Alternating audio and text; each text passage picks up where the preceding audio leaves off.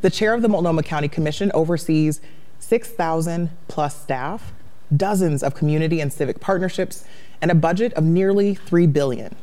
Responsibilities include public health, behavioral health and addiction services, public safety, and so much more. The county provides services for seniors and people with disabilities, animal services, assessment and taxation, bridges, community justice, courts, elections, health, jails, libraries, marriage licenses and passports, school and community partnerships, and again, so much more. The chair puts forth the county budget and leads a commission with 4 elected commissioners. It's an important job, and one of the women here on this stage will be charged with overseeing and setting the vision for all of this. The election is Tuesday, May 17th, and ballots are arriving right now. For this race, a candidate must win 50% of the vote plus 1 to win outright. If no candidate wins more than 50%, the top 2 candidates will go on to a runoff in the November election. Once elected, the Multnomah County Chair's term is 4 years, and a chair can serve only 2 consecutive terms. Now, with that background, we have about 1 hour and 15 minutes for this debate. I know you are eager to hear from our candidates, so I will outline ground rules and then we'll begin. Each candidate will have 90 seconds for an opening statement. Once the statements have concluded, we'll move on to our questions for the candidates, which include a lightning round. Each candidate will have the opportunity to answer each question in 60 seconds or less. Once the moderated questions have concluded, the candidates will each be given the opportunity to ask 1 question to an opponent. From there, we'll move on to audience questions. City Club has solicited questions in advance from members, the community, and all viewers who registered on the City Club link. I have taken the opportunity to vet and select which questions are posed today. We have a City Club staff person backstage, thank you, to provide timing reminders to candidates. When time is up, we ask each candidate to complete their current sentence in 3 to 5 seconds. Now, if you extend beyond that, I will move on to the next candidate, and my intention, of course, is to distribute questions and time equally. However, as moderator, I do reserve the right to follow up or ask for clarification should it be appropriate and helpful to the discussion. So one unique hallmark of this season's City Club debates is what we're calling free speech passes. If a candidate wants to rebut a point made by an opponent, extend their own answer time, or clarify a response, the candidate simply needs to use a free speech pass. Each candidate has 1 pass worth 30 seconds. Finally, we'll close the debate with a 1-minute statement from each candidate. Now, before the program, we determined that you would be seated in reverse alphabetical order. I will ask questions starting from right to left. Then the person who answered first will respond last for the next question. So, Jessica, you will go first with your opening remarks, and you have 90 seconds. So, hello everyone, my name is Jessica Vega Peterson. I use she, her pronouns. 16 years ago, my husband and I bought our home in East Portland. It was a place we could afford and where we knew we could be a part of the community, and we've been there ever since. It is a rapidly changing community. It's made up of people from all over the world who work hard to better their community, but oftentimes are working hard just to keep their heads above water. When I ran for office 10 years ago, it was because of sidewalks and the dangerous speeds that people drive through my streets. Community came together to support my campaign, and together we got sidewalks and so much more for the people of East Portland. And I have brought that power building approach to every issue I've tackled at the state and on the county commission. As the first Latina to serve in the Oregon House, I champion bringing paid sick leave to every Oregon worker, passing tax policies that help seniors stay in their home, raising Oregon's minimum wage, and getting coal out of our energy mix. At Multnomah County, I work with neighborhood associations and small businesses to successfully site shelters and services in my district. I fought to get better COVID response and resources to our BIPOC communities who have been disproportionately impacted by COVID. And I led the fight for Preschool for All, a generation impacting program that will bring quality preschool to all children in Multnomah County and will make a game-changing change for workers as well. I have the experience, the track record of accomplishment, and the vision to take on our housing and homelessness crisis, combat climate change, and increase community safety and address systemic racism. That's why I'm running for Multnomah County Chair. Thank you. And next, we'll go to Lori. Thank you, Shabri. My name is Lori Stegman, and I serve as your Vice Chair on the Multnomah County Board. I'm a mom, a successful small business owner, and a former Gresham City Councilor. As an immigrant and the first Asian American to ever serve on the board, I'm running for chair to represent every person who feels invisible, who has been told that their voice doesn't count, and no matter what you do, you will never be good enough. We have a lot of life-threatening challenges in our community, from homelessness to addiction to gun violence and generational poverty, all steeped in racial injustice. Having experienced many of these traumas myself, I have a deep understanding of the barriers and the solutions of how we can go upstream and offer people access to opportunities to make better choices for themselves. And if we do that, then I know we can make our communities stronger and safer, which is why, as your next chair, I will increase investments in homeless services and public safety, expand behavioral health resources, create an economic development and workforce stability department to connect people to family wage jobs. I'll create an Office of Reentry Services. Also, I'll update our civil commitment laws and create a team similar to the Portland Street Response. I'm the only candidate with lived experience who has decades of business and economic development expertise who can change the trajectory that we're on. I'm ready to do that, and I hope you are too. Thank you so much, Lori. Next, we'll go to you, Sharon. Thank you. I'm Sharon Myron. I'm an emergency room doctor, a lawyer, and a volunteer with a medical provider, directly serving people who live outside on our streets. I have the unique skills, perspective, and knowledge that we need at this exact moment in time to confront the crises we're facing right now in homelessness, behavioral health, public safety, and move the county forward. Every day we see some form of inhumanity when we walk out our door, whether if we are fortunate to have a door to walk out of, and whether that is people living unsheltered outside in garbage on the street, people in mental health crises being taken to jail instead of treatment. It's not okay. But every day I see local government, including our county board, acting like it is. It might be because I'm an ER doctor, but we shouldn't be patient when thousands of people are living in squalor and dying on our streets. This is not a housing issue, it is a humanitarian crisis.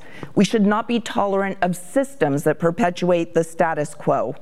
I thought being commissioner would be sufficient to get things done in terms of the county's functioning, but I've learned that the chair is actually in charge, and that's why I'm running for this seat. I appreciate my colleagues turning their attention now to houselessness, but it's too little too late. I know the issues, I've done the work, and I have the plans. I'm an ER doctor, and we're facing an emergency. I will take charge of these crises, and that's why I'm running for county chair. Thank you. Thank you, Sharon.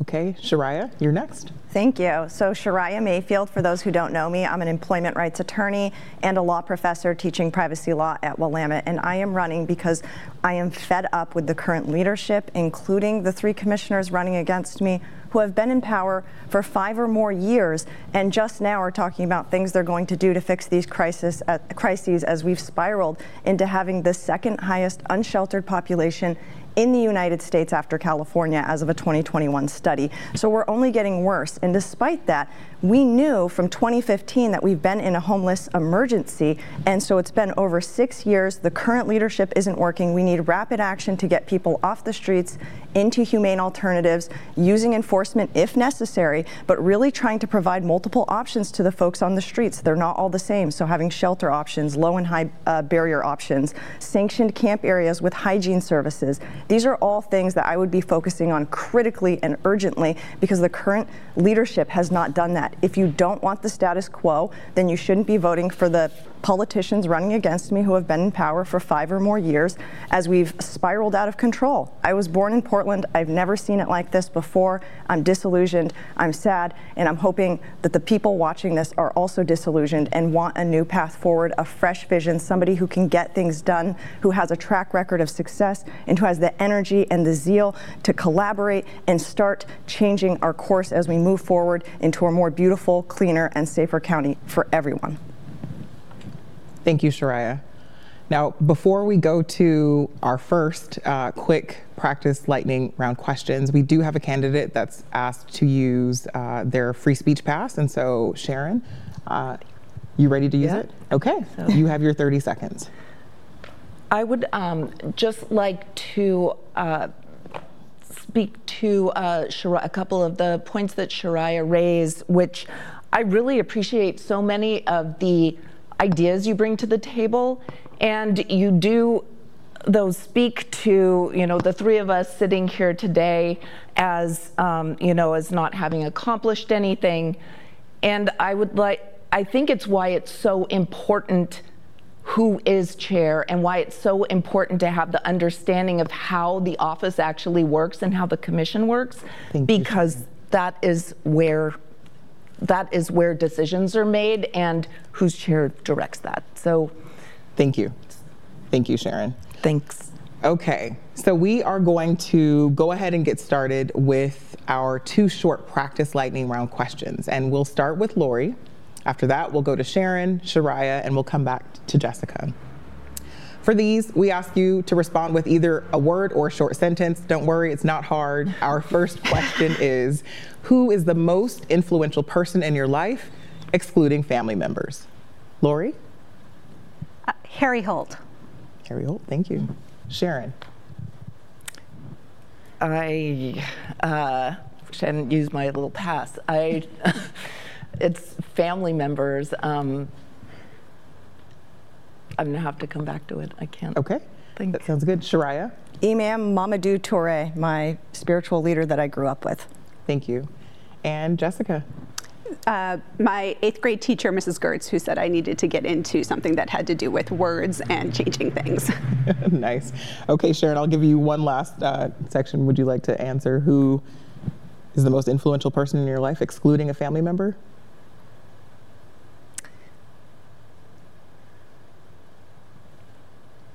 I don't have an answer for that, and I would actually like to, I'd like to raise something that I think is important in processing information and the types of questions and how these things happen, that sometimes it is difficult for people with certain disabilities to be able to respond in this way at the moment. And I suffer from one of those disabilities, which makes this a strange type of forum. So I apologize, but processing in that way, I don't think it points to the way one can be a chair. Thank you. It's just important to bring up. So thank you. Thank you so much, Sharon. I don't have the influences. Just thank you. processing. Yeah. Thank you. We have one more question, and we're meant to start with you. This one comes from an audience member named Mary, and she asks, "What is your superpower?"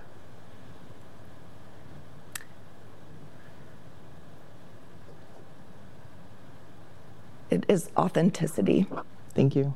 Thank you. Next, we'll go to you, Shariah. I always have a plan B, a plan C, a plan D, and I will get things done. That's my superpower. Thank you, Shariah. And Jessica. Keeping my eye on the vision and making sure we accomplish it. Lori. My lived experience. Lived experience. Okay, so those are the lightning round questions. We just wanted to get you warm, and we're going to move into the moderator questions, and so we'll go through that. I will ask a series of questions related to countywide issues. Each of you have 60 seconds to respond to each question. At 60 seconds, please complete your sentence. This time we'll start with Shariah, then we'll move to Jessica, Lori, and then Sharon. First question is, as county chair, how will you work to address the root causes of homelessness? Great. Shariah? Great, thank you. So we have to identify them first. Drug addiction, mental health, poverty, and trauma. I did criminal defense. I've worked in prison work. I've worked at the DOJ. I've worked for Senator Wyden. So I actually draw from my own experience working with people who have been on the fringes, and I've done civil commitment appeals as well. And what you'll realize is a lot of people that are on the streets and actually who end up in jail have backgrounds of mental health trauma, of drug addiction, of substance abuse disorders, and so on. So in my position as county chair, I would be really working hard to create dual diagnosis centers. I've said this repeatedly. Those are centers you can go to get treatment for both substance abuse issues and mental health issues at the same time, instead of having to jump through hoops.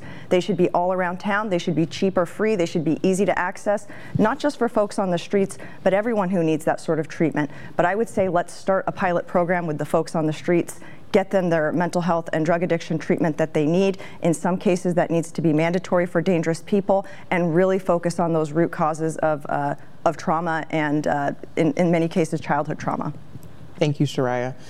The question goes to you next, Jessica. As county chair, how will you work to address the root causes of homelessness?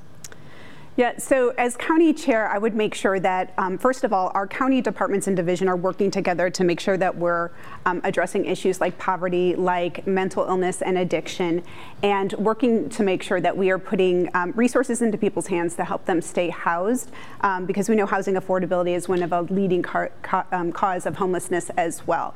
I will make sure also that we're working across jurisdictions so that we're doing that same kind of collaboration and leveraging of resources with both the City of Portland, with the East County cities, and with the Metro government as well. I think it's really important that we're working together as the city is doing their investments in aligning their first responder responses, that we are integrating the work with the behavioral health, with the mobile units that the county provides, and that the work that the county does. And then as county chair, I will also be advocating at the state and federal level to get more resources for affordable housing for people so that they can stay in their homes, and that people who are placed in homes can be successful with their wraparound supportive services and rent subsidy to help them be there. Thank you, Jessica. And next we'll go to you, Lori. Thank you, Shabri. I love this question because it asks about the root causes of homelessness. And I often don't hear people talk about that.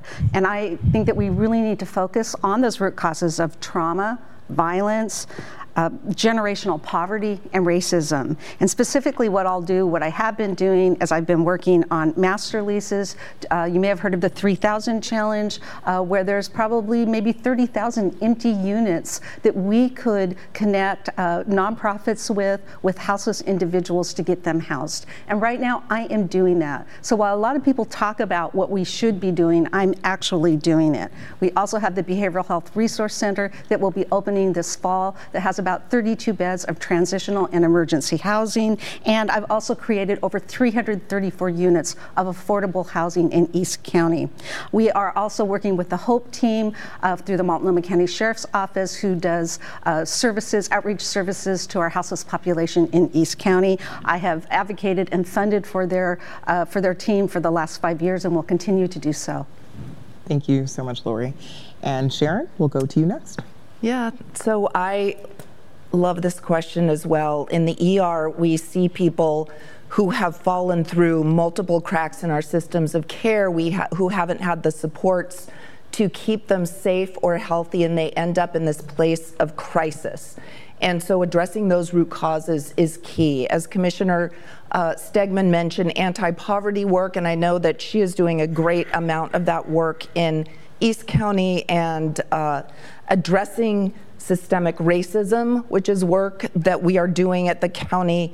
There is so much trauma. We do need to address substance use disorder and mental health issues, but not at the crisis point, which is where the Behavioral Health Resource Center and Behavioral Health Emergency Coordination Network come in, but at the outset, early childhood, early learning, youth mental health, and our elders. And we need those long-term rental assistance and supports to keep people in their housing so that they don't lose that. So multifactorial, lots of work there. Thank you so much, Sharon. Okay, So we're going to move to question 2, and we're going to stick with this topic. The Oregonian writes that the race for the next Multnomah County chair boils down to this. Do voters want someone who will stay the course on the county's approach to homelessness, or do they want someone who will bring urgency and targeted strategies to confront the totality of the crisis? I tend to agree that homelessness is the biggest issue facing the county, consuming up to $200 million of the county budget. We have limited time, so I'm going to focus your responses by asking each of you a specific question based on things I've read on your websites or in interviews you've given. So each of you will get your own individual question. Jessica, we'll start with you. You have called for an expansion of shelters while also dealing with long-term housing issues. Can you elaborate on how you would prioritize these strategies, or if you anticipate giving them equal weight, and how you plan to execute? Sure. I think when it comes to addressing the housing and homelessness crisis, which would be my #1 priority as county chair, we have to be thinking in terms of short-term, medium-term, and long-term strategies. We have the dollars from the Supportive Housing Services measure now that we have never had before, and we need to put those to work effectively. So in looking at how I would prioritize shelters and alternative shelters. Shelters are a way of helping people get stabilized so that they can be moving more safely off the street, so that they can have access to mental health services, physical health services. So one of the things that I would do for shelters is really support some of the alternative models, especially some of the things that private groups are putting together to get people into shelters, while also using the government's dollars and reach to look at big capacity things like master leasing at hotels, where we have staff on site to address mental health and physical needs as other wraparound services, and then long-term planning, looking at building the affordable housing and making sure we're putting the services in place so that people can be successful there too. Thank you so much, Jessica. Lori, we're going to go to you next. Now, you've said that this crisis has 2 issues to address: homelessness and housing affordability. And you call for long-term strategies and measurable outcomes. Can you elaborate on what those strategies and outcomes would look like if you were elected chair?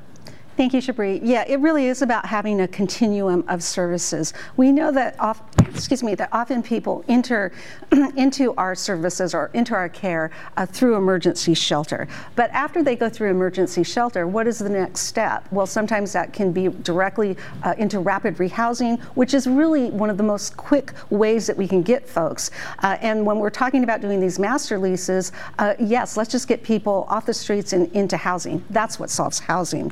Also, working with organizations like Salvation Armies, Bridgeway of Hope, where this is the next step for men in a residential program who are clean and sober, but now they have to think about supporting themselves, the job training, the skills that they will need to be self-supportive. And so that's exactly what Bridgeway of Hope does, is that they provide a culinary school. They also are working with the trades to really give people the opportunities and the tools that they need to be self-sufficient. That's how we solve homelessness, is by looking at economic stability. Thank you, Lori. Sharon, you've called on the county to urgently address the humanitarian crisis of homelessness and put out a plan over a year ago that you noted would provide what many living outside would actually prefer: meet the need of our entire community and be a win-win. You added that was unfortunately rejected by my fellow commissioners. Can you tell us a bit more about that plan and address how you would get the buy-in of your colleagues if you are elected chair? Yes, thank you. So my proposed approach to get people into shelter is about this is not a housing question, it's a safety, urgency, public health question, a humanitarian question.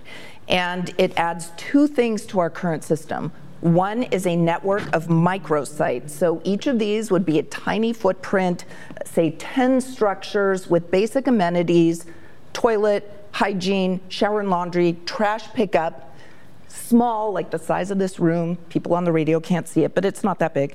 And if we had one of those in every neighborhood in Portland, that's 1,000 people we're talking about getting placed somewhere off of the streets that's safer and healthier. This is what people, I go out, I've spoken with hundreds of people living outside, what they want, what business owners want, what neighborhoods want. So that is huge, and that scale, not the one-offs or the specific issues. And then we need coordination. We are lacking that. We need to put order to the chaos, and having this provides that baseline first rung of the ladder where people can actually breathe, so all the outreach we do is effective and gets people onto the pathway to housing. Thank you. Shariah, we're going to go to you next. You say we are dealing with an emergency and have been since 2015, and that the current county response is exacerbating the problem.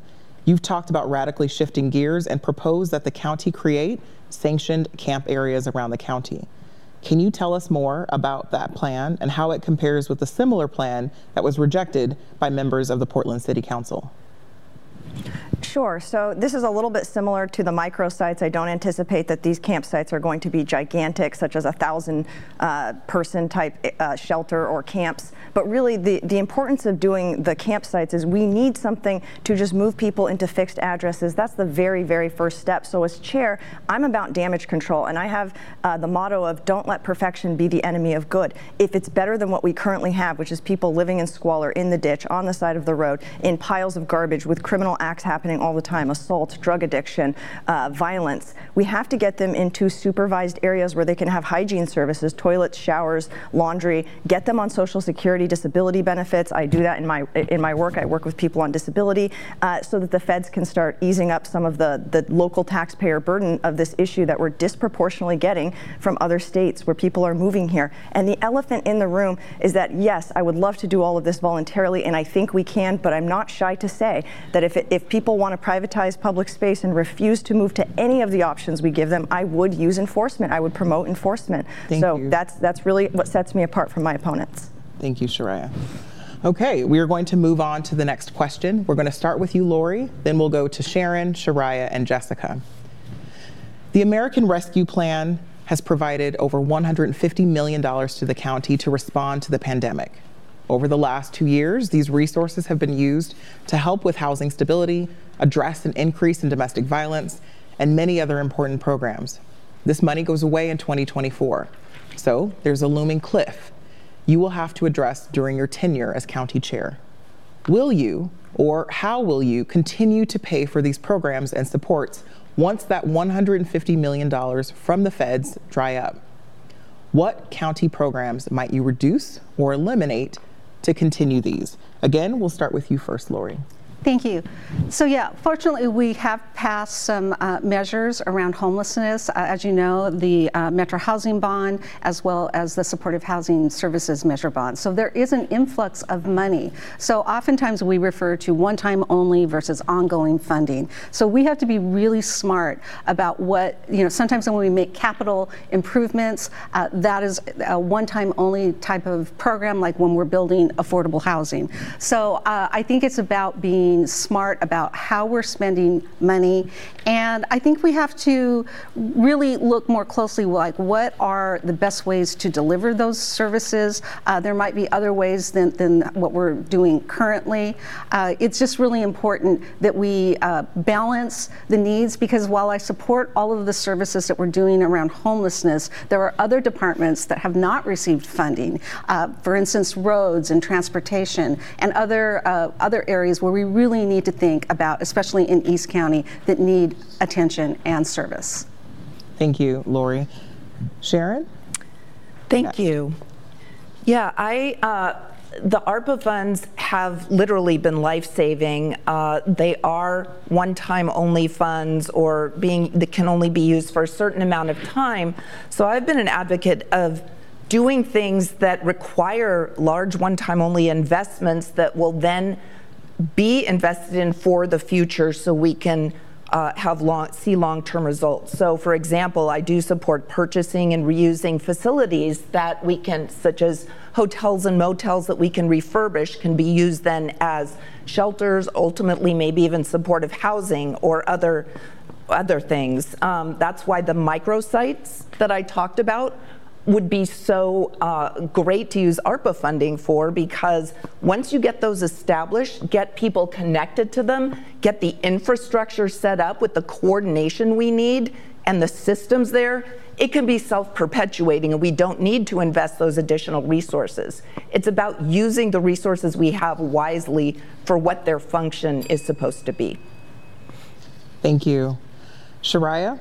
Sure, and so this is talking about when the funds dry up. And so when the funds dry up, my top priority has been and will continue to be the housing instability issue and the homelessness crisis. And I separate those out. The homelessness crisis is, again, primarily a drug addiction and mental health crisis, and affordable housing crisis, which overlaps, is primarily, in my opinion, a poverty crisis, people who just can't afford to pay for housing. So using the funds that we currently have for rent assistance was a great thing. We need to continue doing that at the county level. And once the federal funds dry up, use the housing bond money that we have for urgent action to build some of these short-term alternatives like the RV parks, the sanctioned camp areas that I've mentioned, tiny homes, pod homes, all these options, we need to get them in place immediately. And then once the ARPA funds are gone, we move into the housing bond funds, and we need to use these dollars that we have immediately. And also, when I talk about homelessness and affordable housing issues, because it does overlap with drug addiction and mental health, we need to continue programs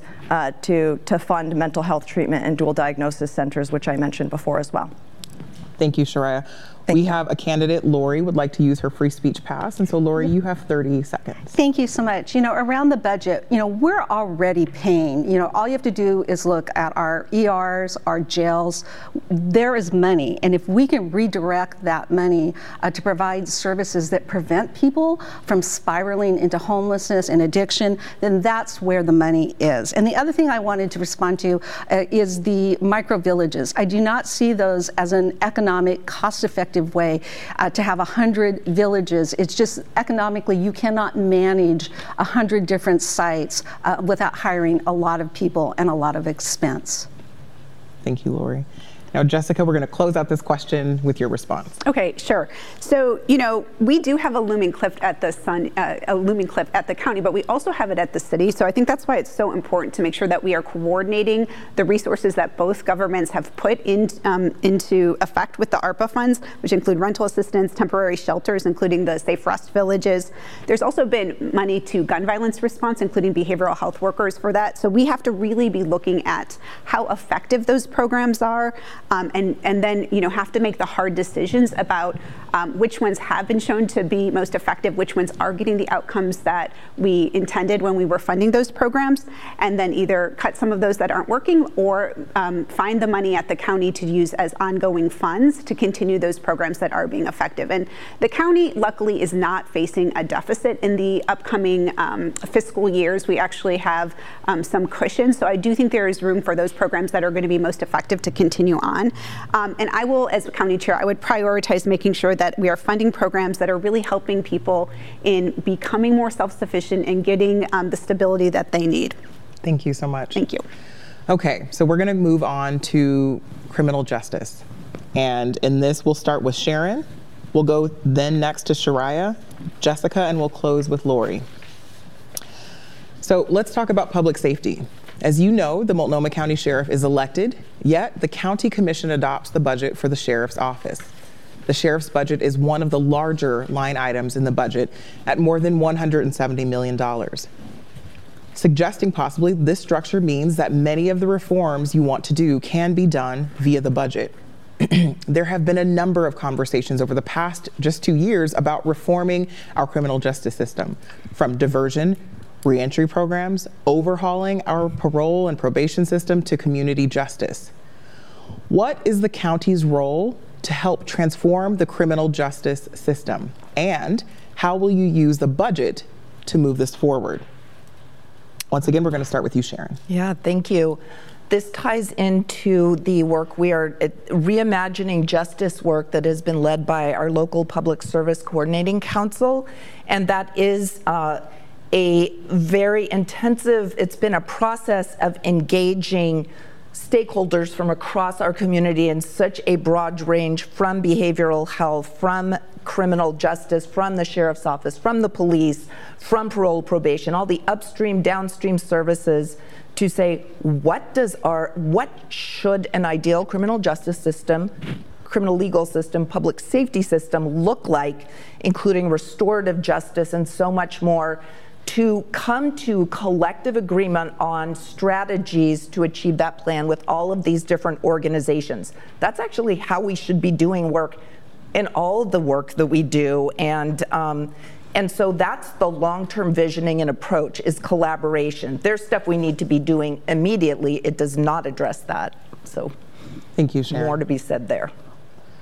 Shariah, you're next. Thank you. So this really hits close to home as somebody who did criminal defense work, criminal appeals, prison work, representing prisoners and prisons. So I've been really at the intersection of crime and prison law type of work. And one thing I realized is that the county chair, and especially with my background, can be in a role to collaborate with not just the sheriff's office at the county level, but the Portland Police Bureau as well, to come up with reforms and to push for necessary reforms, things I can do. I'm also the only candidate that has helped take badges away from police officers who acted in a way that was misconduct under the rules. And so here's my number one idea, and I want to throw this out there for everyone. When I worked in prison work, they had a grievance process for any prisoner who wanted to decry correctional officers' misconduct. The prison had to respond within 30 days, and then you can do an appeal, you can do a second appeal. There's an interactive process. We don't have that for regular citizens right now. So one thing I would like to see first and foremost is accountability and transparency over our law enforcement, which means we need a grievance process, an administrative process to decry misconduct by our officers. We need that at the sheriff's level, but also at the police level, and I would be helping to collaborate that with my own background. Thank you. Jessica, we'll go to you next. Yeah, so this is public safety, and our justice system is a huge part of the county's work. I am a very big supporter of the Transforming Justice initiative that the county is working on right now. We just were briefed on it the other day, so I encourage people to check that out. We really need to make sure that we're using our jail space for people who are doing violent crimes or people who are doing repeated crimes without mental health or addiction issues that are also impacting them. We want to make sure that people who really, the help that they really need is behavioral health, mental health support, addiction support, are not going into our jails for that, but that we have the system in place to be able to serve those folks, so that our jail space is for people who are doing violent crimes. So we have to be investing in our behavioral health services. We have to be investing in community organizations who are doing that deep work in community. And we also, as county chair, have to be looking at our partnership with the court system and their role in providing justice, our state in funding our public defender system, and with our sheriff and our district attorneys, we have to have more budget transparency and resources. Thank you, Jessica. Thank you. Okay. Lori, we're going to go to you last with this question. Well, thank you. My colleagues have mentioned the Transforming Justice initiative, and I actually have been leading that charge and working with many different departments. So that's incredibly important. It's about changing how all of the systems interact. And one of the ways that we can do that is, the first thing I'll do is create an Office of Reentry Services. Right now, when people are released from jail or prison, they're often released into homelessness. And we have to give them different opportunities, better opportunities, so that they can make better choices. So again, it's about making sure that someone has housing, also helping youth that are coming out of the foster care system or aging out. The other thing I think is really important is around ballot measure 110 and the budget. Hopefully that we'll actually see some money and grants coming out of that system so that we can treat people, and we're going to need help from our state and federal partners, absolutely. And then the last thing I will mention is the Portugal model, where we really have to look at how to decriminalize drug possession, but to get people into treatment. Thank you, Lori. Okay, so we are going to move forward to our next question. I'm going to start with Shariah, then we'll go to Jessica, Lori, Sharon, to close this next question out. This year, 675 preschool slots will open thanks to the Preschool for All measure that voters passed in 2020. The promise of this measure was universality. Yet, 1/3 of childcare organizations are closed, and we don't have the number of provider applicants stable enough to take on more kids.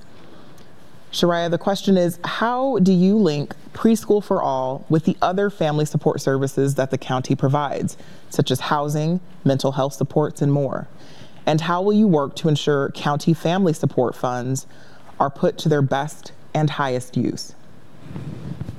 Well, this is one thing where I may disagree with Commissioner Vega-Peterson on a lot of priorities, but I actually commend her efforts on the Preschool for All. I think that that was a success. In doing workers' rights work myself, you see that there's a lot of workplace inequity and earning potential inequity, particularly for people of color when they don't have the ability to have child care services provided to them for free. And so having Preschool for All puts those kids into an early start to learn, head start to learn, but also gives them an opportunity to be under supervision so that parents can continue to work and potentially have two incomes, which is so necessary with the poverty we're in now. So I don't actually have the answers on how we're going to find those providers. I will defer to Commissioner Vega-Peterson, and I trust that she will find a way to make that program work because she did help spearhead it. But I am supportive of that, and as chair, I would be supportive of those efforts. And one other thing at the county level for family support is making sure that all courts have child care services provided. You can get volunteers to do that, because people who show up to court oftentimes bring their children and can't go into the courtroom without severe issues there. Thank you. Sure. Okay, Jessica, we'll go to you next. Yeah, so this is not going to be enough time for me, but so I think, you know, we created Preschool for All with the intention of making sure that it was going to be a robust program that would grow to universality over 10 years. So we do have time to really work with our provider base to expand the number of providers and the number of slots so that we can get to universal, because we know we're in a critical crisis right now, and the pandemic just made it worse. But I will say that we have, as we made Preschool for All, we wanted to make sure that we were linking it with other county support services. For instance, the Preschool for All measure actually funds 3 early childhood mental health specialists that sit in our behavioral health division. So that, because we know that is an important piece. We also have a really good model at the county of how we are already using county programs to connect children and families to resources through our SUN program, our Schools Uniting Neighborhood. This is where county services, and we're funding things that are based at schools. And so that has been a link already of where we're having schools connected to county services. And I think that will be a great model that we will, that we're implementing with Preschool for All too, so that our providers have that support. Awesome. Yes. Thank you so Thank much. you. Lori, you're next. Yeah, daycare is absolutely one of the most expensive things that families have to deal with. And I'm really proud of the work that I did as a Gresham City Councilor in our urban renewal area called the Downtown Rockwood. And we were very cognizant about ensuring that there were going to be services for people that actually live in that community. And one of those is a daycare center. But it is challenging to hire more people, and historically they don't pay family wages. So I'm hoping that Commissioner Vega-Peterson can lead that charge. And then also through our Reynolds High School, we were able to get a behavioral health center that ties in and provides more counseling, because we know that our youth has suffered through COVID and lack of resources in mental health. So that's something that I advocated, I fought for, and I got. And I also think that we should co-locate services. We are opening a brand new flagship library in Gresham. And sometimes our libraries become de facto shelters. And by providing services for people, that will help. Thank you so much. Sharon, we're going to close this question out with you. Yes, I support universal preschool and believe this needs to be connected to all the other county supports and services we operate, along with supporting workforce there to have a living wage and to thrive. So we do have the new, I think it's 23 person bureaucracy at the county that will need to intersect with all of those services. And I am glad that Commissioner Vega-Peterson will remain at the county regardless of this race to be able to help direct where that work goes, since she was a leader in getting that passed.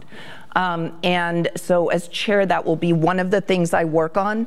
But I think that's the beauty of having such an amazing board, is we leverage all our different areas of expertise. Mine happens to be right now the core areas of houselessness, mental health, addictions, public safety.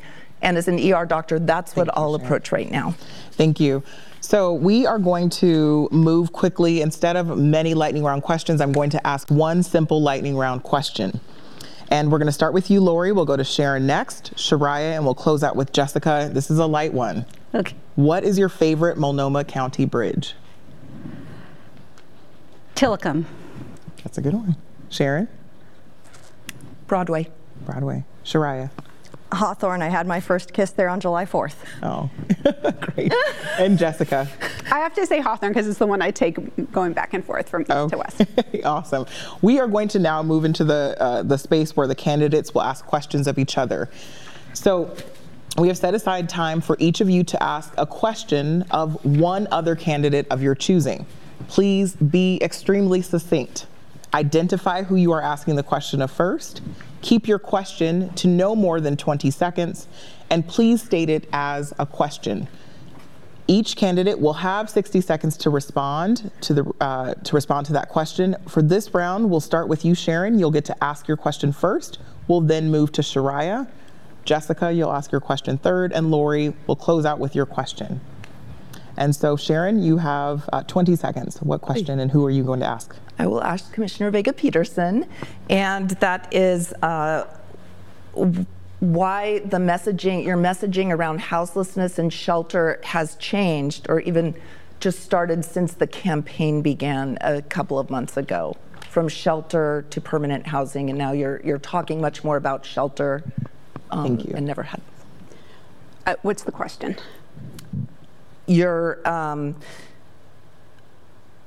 Have you changed your position on shelter vis-a-vis permanent housing? Thank you.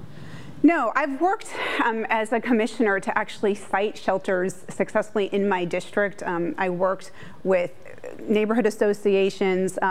People in the community were really, really upset. First of all, when the Hanson shelter was sited before I was a county commissioner. And so when it came to siting shelters in my district, when we had the Foster shelter, I made sure to engage with the community to get that sited successfully. That is a model that I will continue to promote as we're building more shelter for sure. So I have always thought that shelter was an option. I think the getting people stabilized in temporary situations so that they can be more successful in housing is also like a path that we have to take. And ultimately, we have to get people permanently housed. Like, we just can't keep having people on our streets. And I've also always promoted things like investing in things that the county traditionally hasn't, like vector control. So let's put more resources into affecting some of the impacts like rats, or working with the city and Metro to fund trash pickup. Like, those are the responses that we have to do. And I've always been a proponent of that. Thank you. Thank you so much. Shariah, next, who is your question for? And you have 20 seconds to ask the question. Also, Commissioner Vega-Pederson. And my question is, in the instance that there is a homeless person in a tent on a sidewalk, sleeping, say, downtown, and you give them the options that are available, even including permanent housing, for example, potentially, and they refuse and say, I like it out here and I insist on staying here, would you support enforcement to remove them off the sidewalk? And in which situations would you support enforcement? Yeah, so I don't actually have to imagine somebody downtown. There's somebody on the block, just like right up the street from my house, who is living in a tent on a sidewalk. And I actually had a conversation with them to see what they needed and what they wanted. They were actually really interested in getting out of a tent and getting into a more stable situation. They had somebody who was living in an RV that they wanted to move in with, and they were able to do that. I think if somebody has said that they do not want to go into housing or go into a shelter, that's only going to be an issue if we have enough shelters for them to go in. So we have to make sure that we have those shelters, we have a place for that person to go. And if they don't want to go there, then then we need to be doing outreach to see what do they need to help make that path so that they can want to do that. Sometimes they're worried because they don't have enough space for their goods, right? That they don't have places for all their belongings. So we have to be setting up shelters that have enough space for their belongings. We also have to make sure that if people want to bring their pets with them, that we have a place for their pets to go. Thank you so much, Jessica. Would you like to use your 30 seconds? I'd like to use my 30 seconds. Okay, your free speech pass. You have 30 seconds. I think this is exactly the problem, is we're not getting clear answers on when enforcement can and will be used. I'm the only one who's saying those uncomfortable truths, that when somebody refuses help, and however we define help, I think we should be focusing on how we can provide compassionate help. But at some point, and as a lawyer, we are, we hope for the best, but we expect the worst and we prepare for the worst. And I'm the only one who's willing to do that, because I do not trust that continuing to only do outreach will solve this problem. When people refuse to get help, at some point you have to use enforcement, and that's the reality, and nobody else on this commission seems to be saying that. Thank you so much, Shariah. Okay, Jessica, next you are able to ask a question, and who is your question for? Okay, so my question is for Commissioner Myron. So both Commissioner Stegman and I have been able to pass important policies at the county level without a unanimous vote on the board. I've even been able to get things passed on the board without the support of Chair Kafoury. Having the political acumen to negotiate and win people over to your priorities passed is a requirement of an elected leader. Why should voters trust you to be able to get your priorities passed even with just 3 votes when you haven't been able to do so far? So just, can I ask a clarifying question? You have a clarifying question quickly? Sort of, yeah, so what is the, I would like to know which policy you're talking about with the majority that didn't have the chair's buy-in for Would you like to quickly restate just the question portion of your? Yes, why should voters trust you to be able to get your priorities passed with even just 3 votes when you haven't been able to do that so far? You have 60 seconds. Thank you. I think that's a great question, and it ties, first of all, there is so much that I've accomplished that is on my website. People can look at it in the realm of mental health, in houselessness, in a number of areas. The big picture and direction lives with the chair's office. And the chair sets the agendas for all of our conversations, sets the agendas at the meetings on housing and homeless services, and then sets the broad budget that we then at the, kind of address some portions of. The role of chair is, and the chair chooses the heads of departments and oversees them. So if the chair has a vision, I've brought these up at ad nauseum, and they have not even been allowed on the agendas for discussion or conversation. And if the people that I have on my team are able to get information across, set those agendas and those budget priorities, and call out the truth and direct it, that's where change can happen in the big picture, not just individual policies. Thank you, Sharon. Lori, you have a question. Go ahead and state who it is. Thank you. For Jessica. As a successful small business owner and operator for nearly 30 years, I would never hire someone to run a nearly $3 billion organization with 6,000 employees that has never owned or operated a business, developed a strategic plan, or had to make payroll.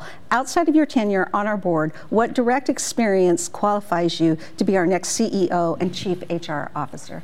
Yeah, so I think the things that qualify me to be our CEO of the county is just the track record of getting things done, getting big things done, and doing it at the state level, doing it with people who are from different political parties, from different jurisdictions.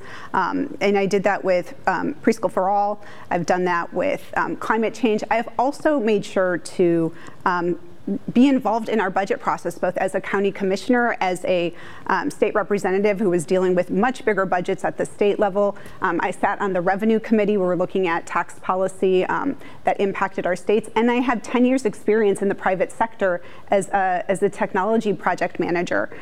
So I was in charge of budgets. I was making sure things got done on time and under budget to deliver to our clients. I think the county chair's role is very similar to putting all of those things together, where you have to be able to negotiate things, you have to be able to lead departments. I know I have the trust of our county employees. I am the only candidate that's been endorsed by AFSCME, and so I know I have the goodwill and the experience to do that job well. Thank you, Jessica. Thank you. Okay, so we are going to quickly move into audience questions. As noted earlier, City Club solicited questions in advance, from which I'm selecting of the following. You have 60 seconds to respond. I'm going to go to Jessica's question, Julie's question first, and the question first goes to you, Jessica. Okay, Julie asks, what initiatives will you take relative to reducing carbon emissions, which we know are severely impacting human health and everything on our planet?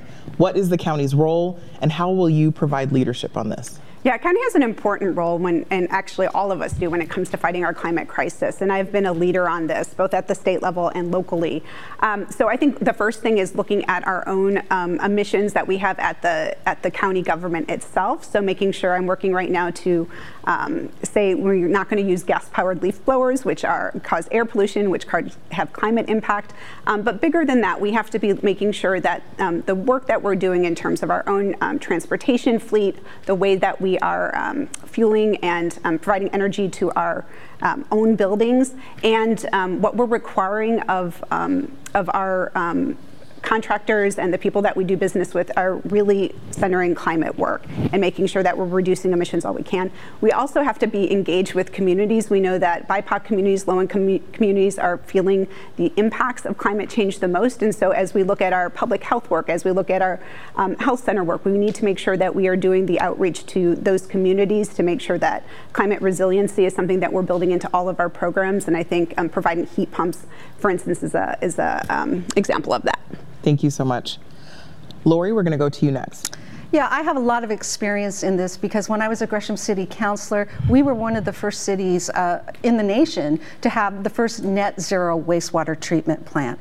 And not only does that, provide an important service, it is saving taxpayers $500,000 each year. So I'm going to take that type of creativity to the Multnomah County Chair's position, working with Keith Wilson around phasing out fossil fuel and introducing renewable diesel. We can do that through our procurement processes. So we can require people that we contract with, people that they contract with, to make sure that we get fossil fuel out of our system. I also worked very closely with Commissioner Ryan's office when Zenith wanted to expand their footprint in Portland. And fortunately, the city of Portland denied that permit. And I worked very hard behind the scenes to make sure that they were not able to expand their footprint.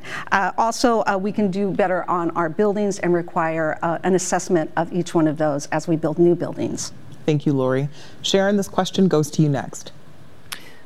Great. So the county has an important role in combating our climate crisis, both in mitigation and addressing the crisis. And I also would advocate and support Commissioner Stegman in the work she talks about, working with Keith Wilson, other innovators who have policies like renewable diesel that we could implement at the county. I'm very much about innovation, thinking creatively and outside the box, how we can use our county role as the Board of Health, as an emergency management coordinator, to be able to combine those things. So addressing the intersections of health and climate, the intersections of emergency management and climate, such as with environmental resiliency hubs that can help us during the heat emergencies when people tragically died from the heat. So we have a lot of expertise on our board. That is something I would love to leverage and in the community. Thank you. As chair. Okay, Shariah, this question goes to you next. Great, thank you. And this is absolutely within the purview of the county chair, and there's so many things I would like to just list off, so I'll try to go rapid fire. But I agree with the renewable diesel, and I think we need to be modeling this at the government level first and foremost, set the stage so that others can follow in suit. So electric vehicles, renewable diesel vehicles. We have a problem with tree canopy affecting underrepresented, poorer neighborhoods, and we need to continue to plant trees and ensure that they're not in these urban these heat islands that exacerbate bad outcomes when we have climate chaos, which is inevitably happening and will continue to happen without extremely urgent action. Expand paratransit services. I was severely injured a few years ago, and having to navigate public transit with a spinal injury was one of the hardest things I ever had to do. And just having to walk between places, get different stops, there's gaps between certain stops. So paratransit is having vehicles come to you in areas that are harder to reach, or if you have disabilities, we need more of that. Thank you. Okay. And now for our next question, based upon time, I'm going to ask one final question before we go to closing statements. And first, for the final question, we'll go to you, Lori. Tell us about one topic we didn't discuss today that you would like to spend 1 minute on. I've mentioned the Portugal model. I think about getting upstream from our most challenging issues, and I think nobody's talking about the drug, the fentanyl and the meth crisis that I think is a huge driver of the violence, the homicides that we're seeing, as well as the property crimes. I think about the mom who is barely getting by, and then to have to walk out to her car and find out that her catalytic converter has been stolen. Now she she doesn't have transportation, she doesn't have a way to pay for that damage, and so we really have to get upstream. And so I like the Portugal model, because what they do is that people, if you're caught with a 10-day supply of drugs, then you are mandated, under a 10-day supply, you're mandated to go through medical treatment. If you have over a 10-day supply, then you will go through the criminal justice system. And right now, our youth, people are being killed by meth and fentanyl, and it is a major driver of a lot of the violence and the public safety issues that we're having. Thank you, Lori. Sharon, this question goes to you. What is one topic we didn't discuss that you would like to spend 1 minute on? I too would like to call out behavioral health, which is the combination of mental health and addictions. And Commissioner Stegman said no one is talking about meth and opioids. I talk about these things ad nauseum, and I see thousands of people in the emergency department suffering from these conditions and know what we need to do to address them. So I know that I'm glad my fellow commissioners are supportive of, for example, the Behavioral Health Emergency Coordination Network. I led those efforts to address the crisis in our communities around substance use disorder and the need for a center where people can go that is not jail, not the ERs, where I see them, and that they're not on the street, where I also see them, and meet their needs as human beings. But it is more than just homelessness and violence.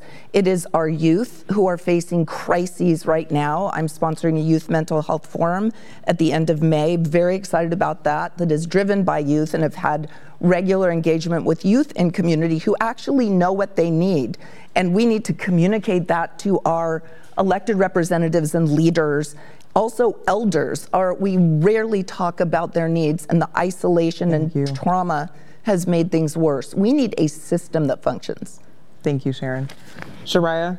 Thank you. And I want to echo those sentiments. I actually agree with Commissioner Stegman and Commissioner Myron on the behavioral mental health issues that are going on and drug addiction issues, primarily the meth crisis. But one thing I want to focus on is the pandemic. And as we're coming out of this pandemic, Commissioner Myron just mentioned isolation of the elderly, but also isolation of Gen Z. They're now the loneliest generation. And so I'm described sometimes as hard-nosed, competent disruptor.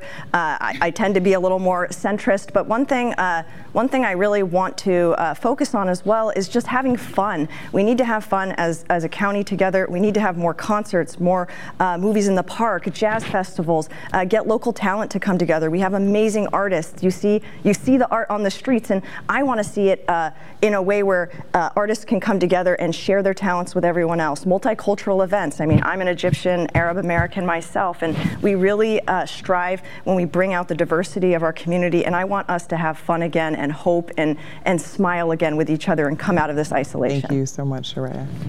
Okay, Jessica.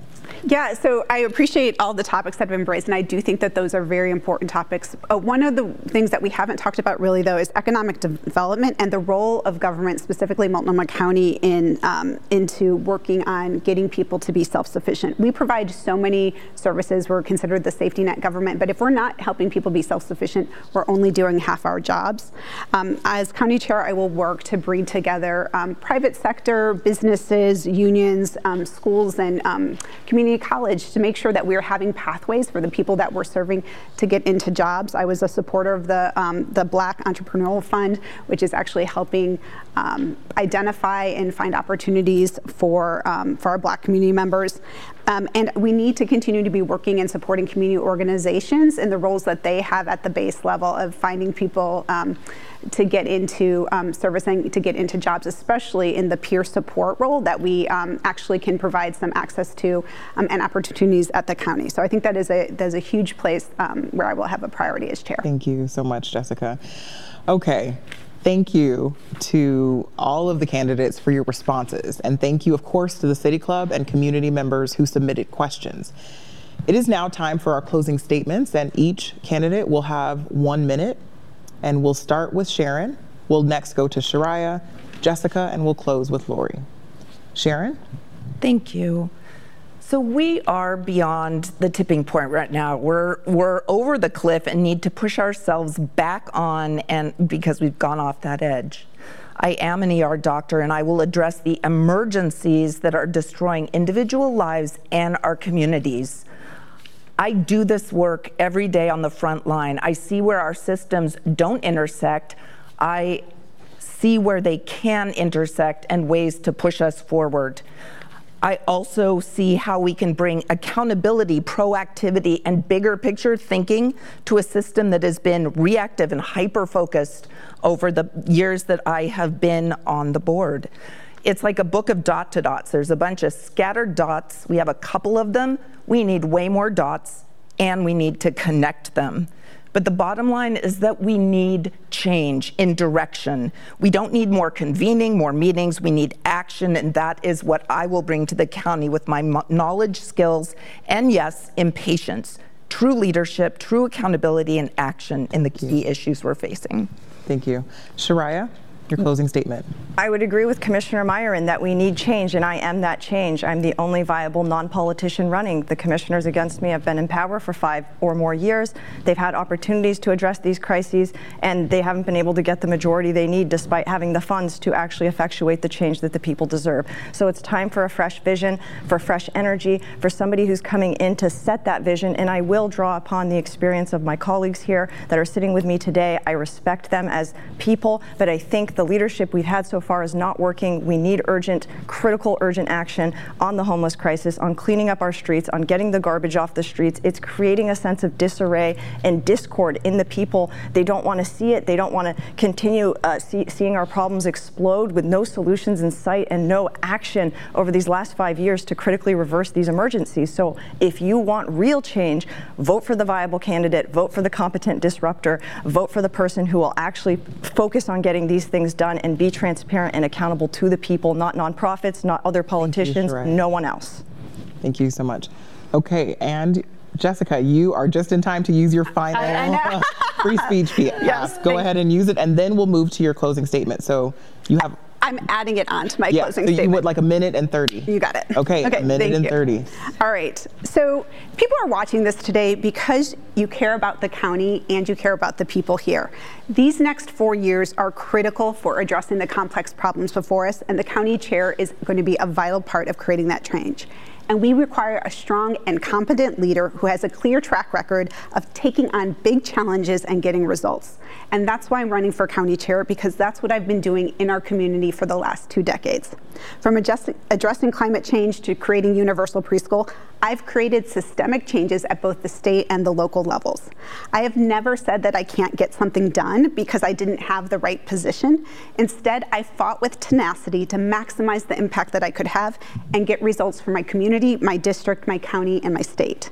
As a Latina, as a mother, as an East Portland resident, I have the life experience to lead with compassion and bring more voices to the table. And I have a huge group of people who are with me in this fight. I have the broadest and deepest coalition of organizations and community leaders who are supporting me in this race, including the employees of Multnomah County through Ask Me, the Portland Firefighters, Apano, Latino Network, Oregon League of Conservation Voters, Oregon Working Families Party, Pro-Choice Oregon, Sierra Club, AFL-CIO, and so many more, who know that I am a proven leader ready to take on the job of Multnomah County Chair from day one. And I invite you, this is not enough time to go through all of the things, all of the policies, so I invite you to learn more and to join me in this work by checking out jessicavegapeterson.com. Thank you. Thank you so much, and right at minute 30. Lori, your closing statement. Thank you, Shabri. Growing up in the Rockwood neighborhood of Gresham, one of the lowest income and most diverse communities where over 80 languages are spoken, I've lived and witnessed firsthand the challenges that our most marginalized community members face every day. And it is that lived experience that enables me to lead with passion, humility, and purpose. I'm the only commissioner who has successfully partnered with all 5 of the cities in my district, including Portland, Gresham, Fairview, Troutdale, and Wood Village. And because of those deep relationships, I've been able to direct significant investments, like $40 million in homeless services, plans for a new homeless service center with 50 beds of alternative shelter, 334 units of affordable housing, a food bank, and a partnership with the Multnomah County Sheriff's Office. I don't have multiple degrees. I was lucky just to go to college. And I don't have higher political aspirations. This is the only job I want. I would be honored to earn your vote. Thank you so much, Lori. Now, that concludes our candidate debate, and thank you to our candidates, Shariah Mayfield, Sharon Myron, Lori Stegman, and Jessica Vega Peterson, for being with us and for answering all of our questions. It is not always easy being in the public eye in our current political environment, and we honor your commitment on taking this important task to heart. Thank you, of course, again to City Club sponsors, Chevron, The Standard, Northwest Natural, and Tonkin Torp. And thank you to City Club for giving me the opportunity to moderate this debate. Now, to all those viewing, thank you. Ballots for the May 17th election are now arriving. Your vote is powerful. You are powerful. Please vote. This concludes our program. Thank you, and have a great day.